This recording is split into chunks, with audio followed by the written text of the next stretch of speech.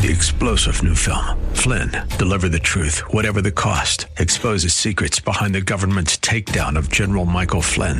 Flynn knew what the intel world had been up to. He ordered the first audit of the use of contractors. This set off alarm bells. He told the truth. He was the most dangerous person for Donald Trump to hire. They had to get rid of Flynn.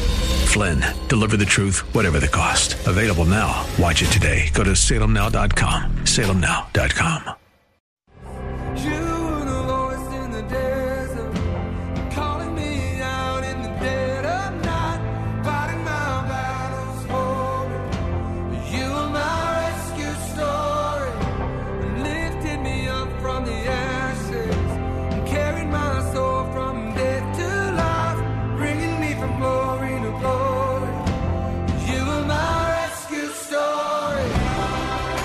It's time for Rescuers, the show about people who change and save lives. Now, here's your host, Art Brooks. Well, hello again, and welcome to another episode of the Rescuers radio show at KPXQ, Faith Talk 1360, and faithtalk1360.com. And wonderful guest I have today that I just met not too far long ago, but like to introduce you, our worldwide audience, to Josiah Friedman. Josiah, nice to have you on the show. Art, it's an honor to be here. Thanks. And you have a nonprofit that you're CEO of called Voices for the Voiceless. And we're going to dive into that. But first, I always like for our audience to know, where does the guest come from? Give me a little backstory on Josiah. Yeah, that's a great question. You know, I'm a native Phoenician, so I grew up in Phoenix, Arizona. I'm one of the few proud sports fans, long-suffering sports fans. Yeah. You know, we haven't had teams long. Yeah, I'm a Cleveland Browns fan, okay? So, well, Art, it doesn't even compare in that case. Yeah, wow. What a winner I am in this case. No, but so I grew up here, and my journey really started here. I got involved in this movement, the movement to create a world where no one faces unplanned pregnancy alone. A while ago, about 11 years ago, living here, went to college here, and this is where a nonprofit movement is based. Well, how did you get into this ministry that you have called Voices for the Voiceless? We're going to find out what that means, what it is. We're going to run deep in the program and let us know.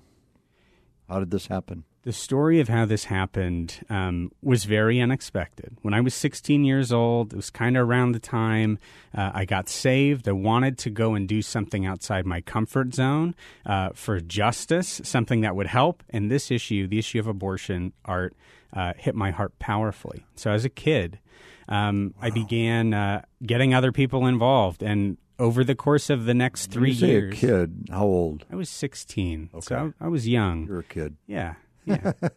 Started getting a lot of people involved. We led big political rallies for legislation, and we were moving things forward. I spoke on the floor of the Arizona State Legislature, and 3 years in, Art, once, it's not like I was well known, but those who knew of me knew this about me.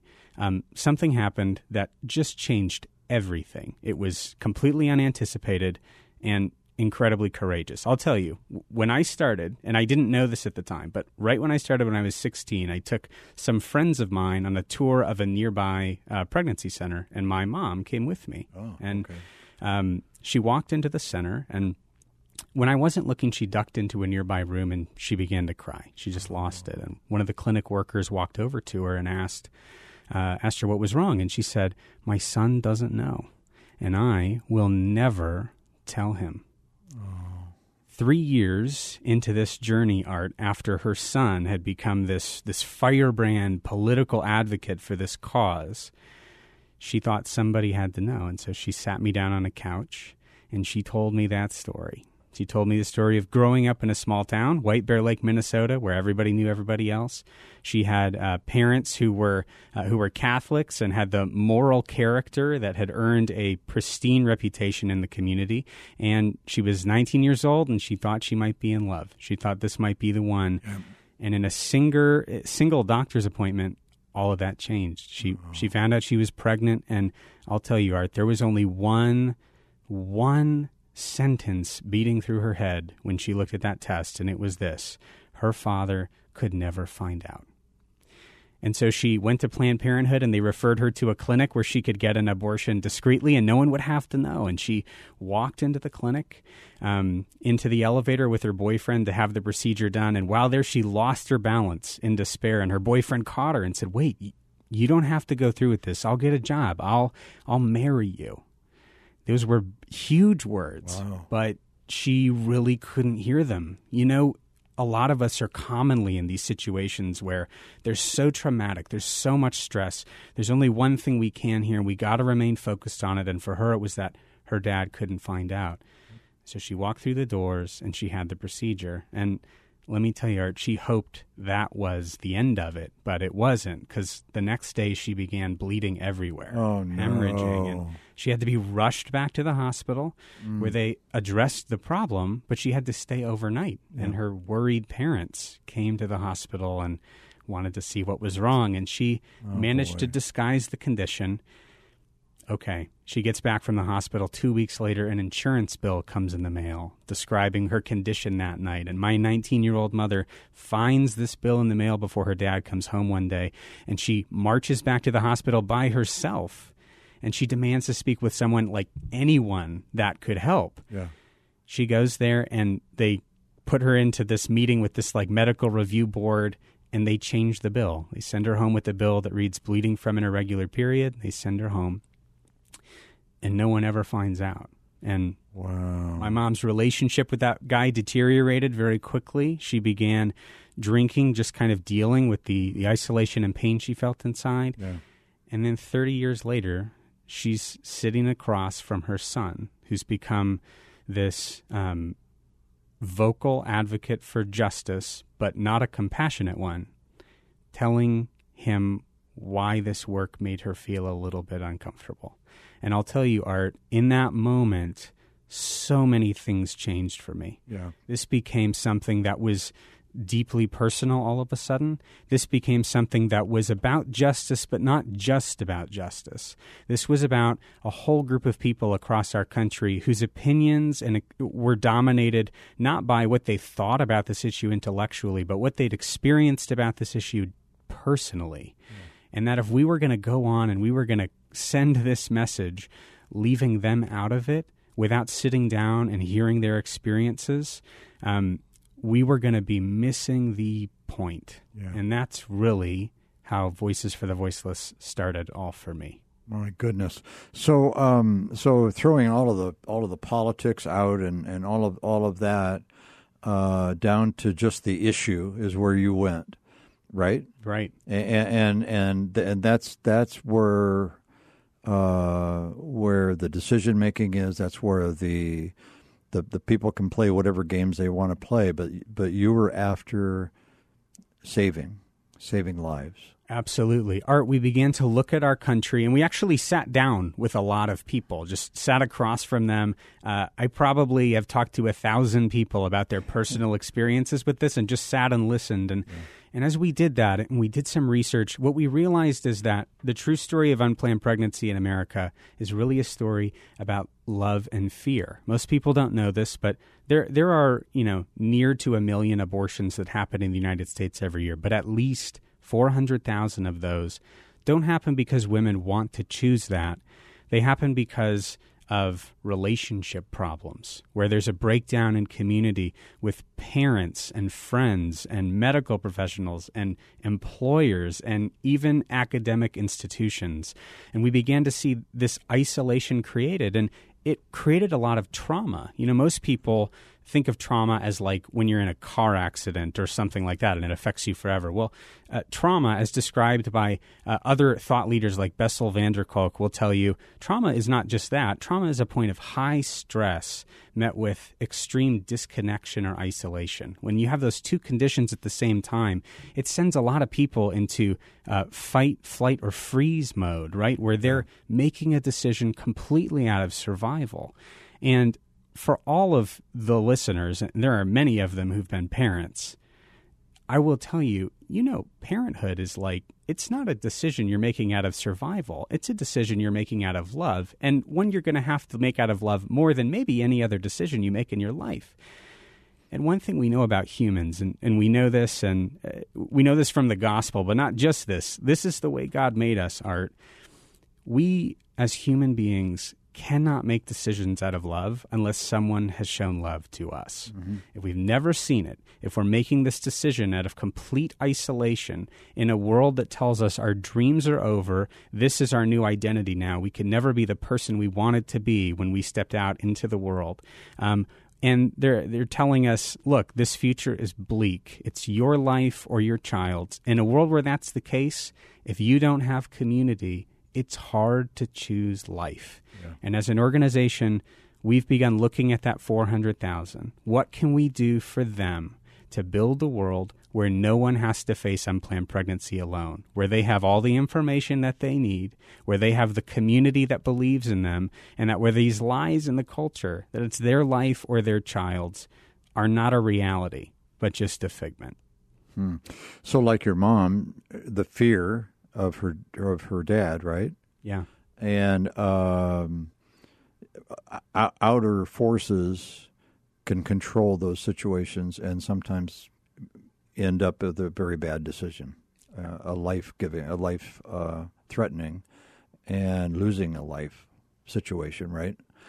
Absolutely. So, what were your next steps? Where did you go from there? We went all kinds of places from there. So we made a documentary series where I've seen your TED. Yeah. At GCU. Right. And that was very interesting, by the way. We were invited to give the first ever TED Talk from the pro-life perspective. And we've been able to get this message into a lot of new places that previously, because of ideological and sometimes political barriers, wouldn't be open to hearing it. But let me tell you, we sat down. One of the things we did after I heard that story is we traveled across the West Coast. We interviewed 130 strangers about their experiences with unplanned pregnancy and abortion. And we learned a lot about this breakdown in community, and we began to ask, where's it really happening, and what can we do about it? And there are a couple things that really became clear, Art, to us as we began to do it. One, this isolation was happening in places where we really didn't. It really doesn't need to. I'll give you an example. One of those is in doctors' offices. So this is something that has become a deep passion of ours and that we're trying to change in the United States. In the United States, 67% of pregnancies that are prenatally diagnosed with Down syndrome end in abortion. And oh, my gosh. The rate is extraordinarily high. And let me tell you, it's not high because parents are working with all the information and know all the supportive communities that are out there for them if they move forward with this. Yes. It's so high because medical professionals are trained by ACOG and other groups to present this diagnosis in the following way. They say, it looks like your child's going to have Down syndrome, for example, and they'll say, I'm so sorry. They'll often follow that with a list of complications and things their child might not be able to do. Mm-hmm. And then they'll tell them how many weeks they have remaining to get an abortion in their state and how long they have left to make the quote-unquote decision. So the doctors open that door. They do. They Wow. do. And it's just to be fair to them. The reason that they're doing that is they want to manage expectations, right? There's a lot of pressures on them in those positions. They want to be compassionate and kind, and they feel for these parents. But it's not putting them in a place where they're anywhere empowered to actually make a decision out of love or move forward hopeful about the future. And as hopeful as they should be, not just wishing upon a star, right? But as hopeful as they should be that their child can have a good life, that they could really make this work and make this happen, and that their child has some dignity of life, whether they can see them or not in that moment. And a lot of that has to be with technology, because technology now is so clear on an ultrasound, right? That there's not much they can't see. Isn't that true? Yeah. These conditions are detected from very, very early on in pregnancies, and this can happen. And it's, medical professionals are supposed to say, hey, let's get this testing done as early as possible, right? This has become, with medical technology, it's become easier and easier to reject someone for a genetic condition like this. And so as an organization, one of the things we did to create more community and to help the next generation of medical professionals actually present this diagnosis with accuracy and hope is we began telling the story. We sat down with a number of parents who had been in those doctors' offices and just asked them how that diagnosis was presented. Yes. And it shocked us. And in many ways, it shocked millions of people around the country who learned about this for the first time and began wanting to make some kind of a difference and begin sharing their story. I'll tell you, for a lot of this breakdown in community, the most important thing we need to do is not just in our own lives. Sometimes the most important thing we need to do is create awareness in our country that this is going on. Without that fundamental awareness, it's very hard to make change. And that's why at Voices for the Voiceless, we are really a social advocacy organization building community for women facing unplanned pregnancy and helping us create a culture that respects the dignity of every human life.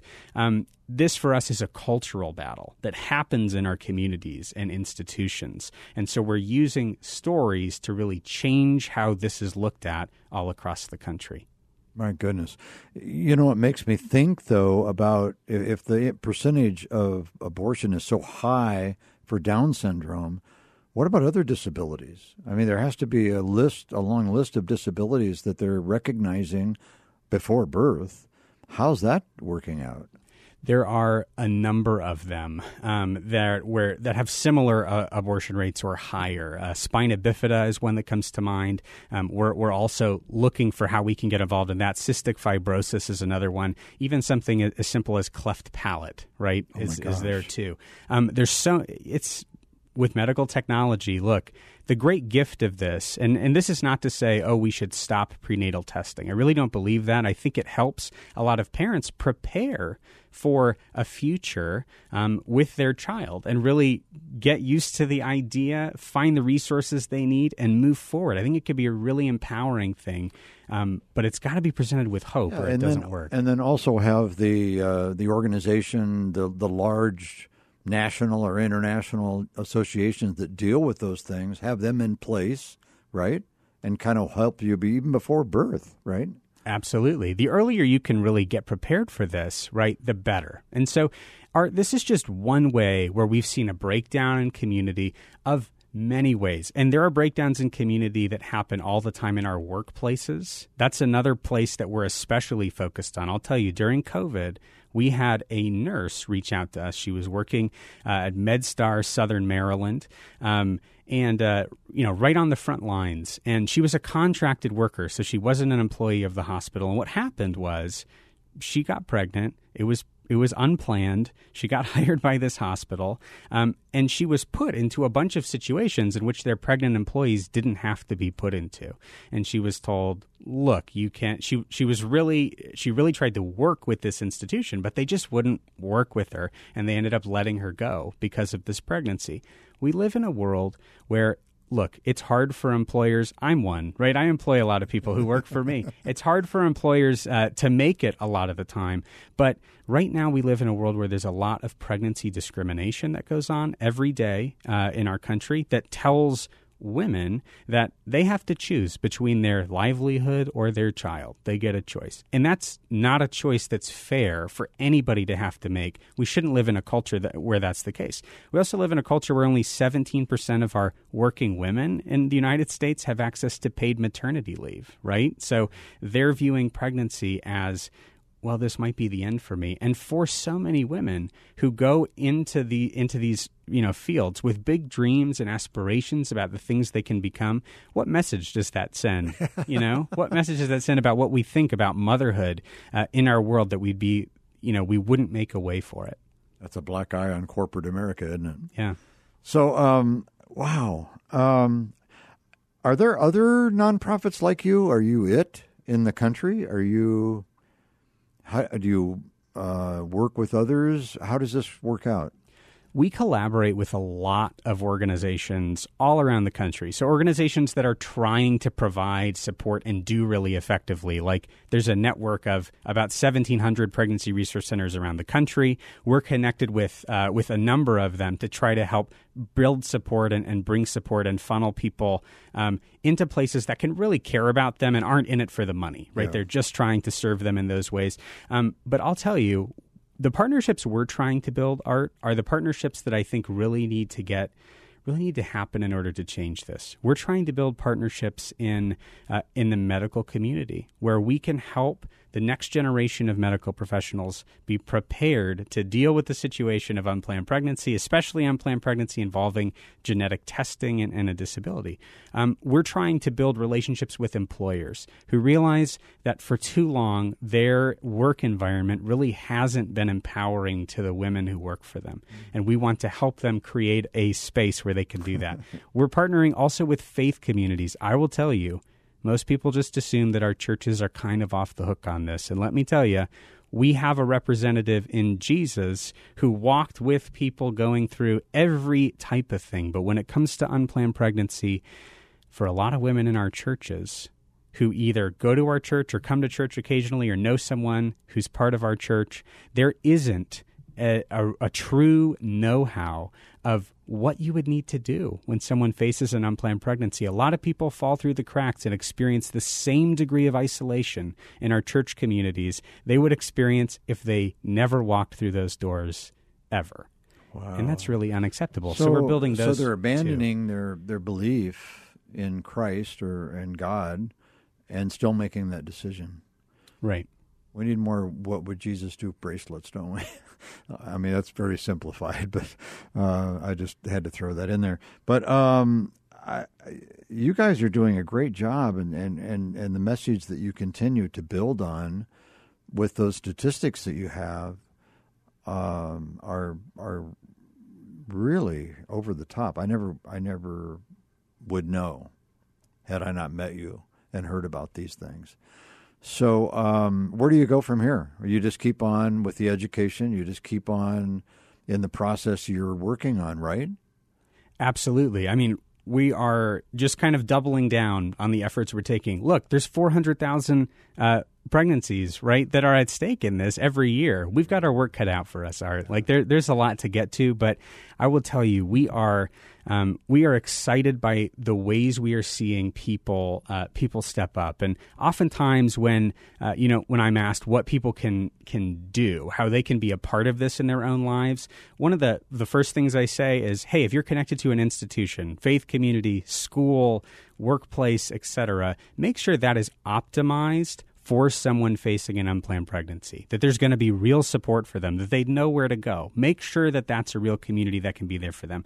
But I also tell them this, look, if you're standing and you're walking with someone facing an unplanned pregnancy, it's a really hard thing to do. And you got to be willing to walk alongside them and listen first. Then you got to be willing to tell them what you think. And then no matter what they decide, you got to be willing to walk alongside them in their life. That's what real community is. And I tell people this too, Art. One of the most important things to do is to remind the people in your life that you'll be there for them when it matters, when it counts, when they face an unplanned pregnancy.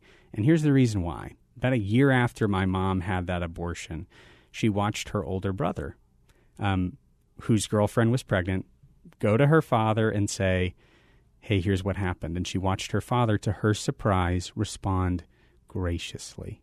He was kind. Oh. And never did my mom feel more regret or more alone when she realized that maybe she wasn't alone the whole time. Maybe she just felt that way. The people in our lives do not assume that when this happens, this is a very political, divisive issue, and they do not assume that when this happens, we will walk with them unless we tell them before it does. So your message is more effective, I think, though, than the shouting upper level. We have 2 minutes left in the show. I'm sorry to say. Time flies, and we're having a ball here, but this is so educative. In this era of COVID, I don't know how it's affected your association. It had to, and nobody's not been affected through this. but there's a lot of stories being written right now. What do you think your story will be after COVID? That's a great question. It's still in formulation, I think. But I think the story we're trying to write after COVID, Art, is that in our communities, because of the work we are doing and the work of so many people around the country and the partners like your listeners who want to get involved, my hope is that there would be people who would have walked through this completely alone, never knowing the love of a friend to walk alongside them, who instead get a different message.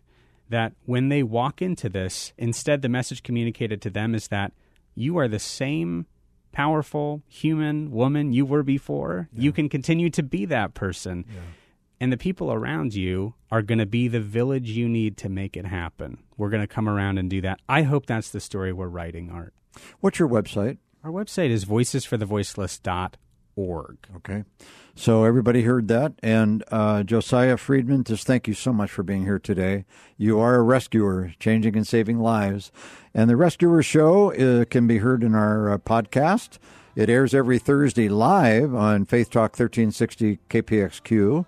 And then it goes into a podcast at Instagram, podcast, iPodcast, Spotify, wherever you can find the Rescuer Radio Show is where it is. Thank you very much.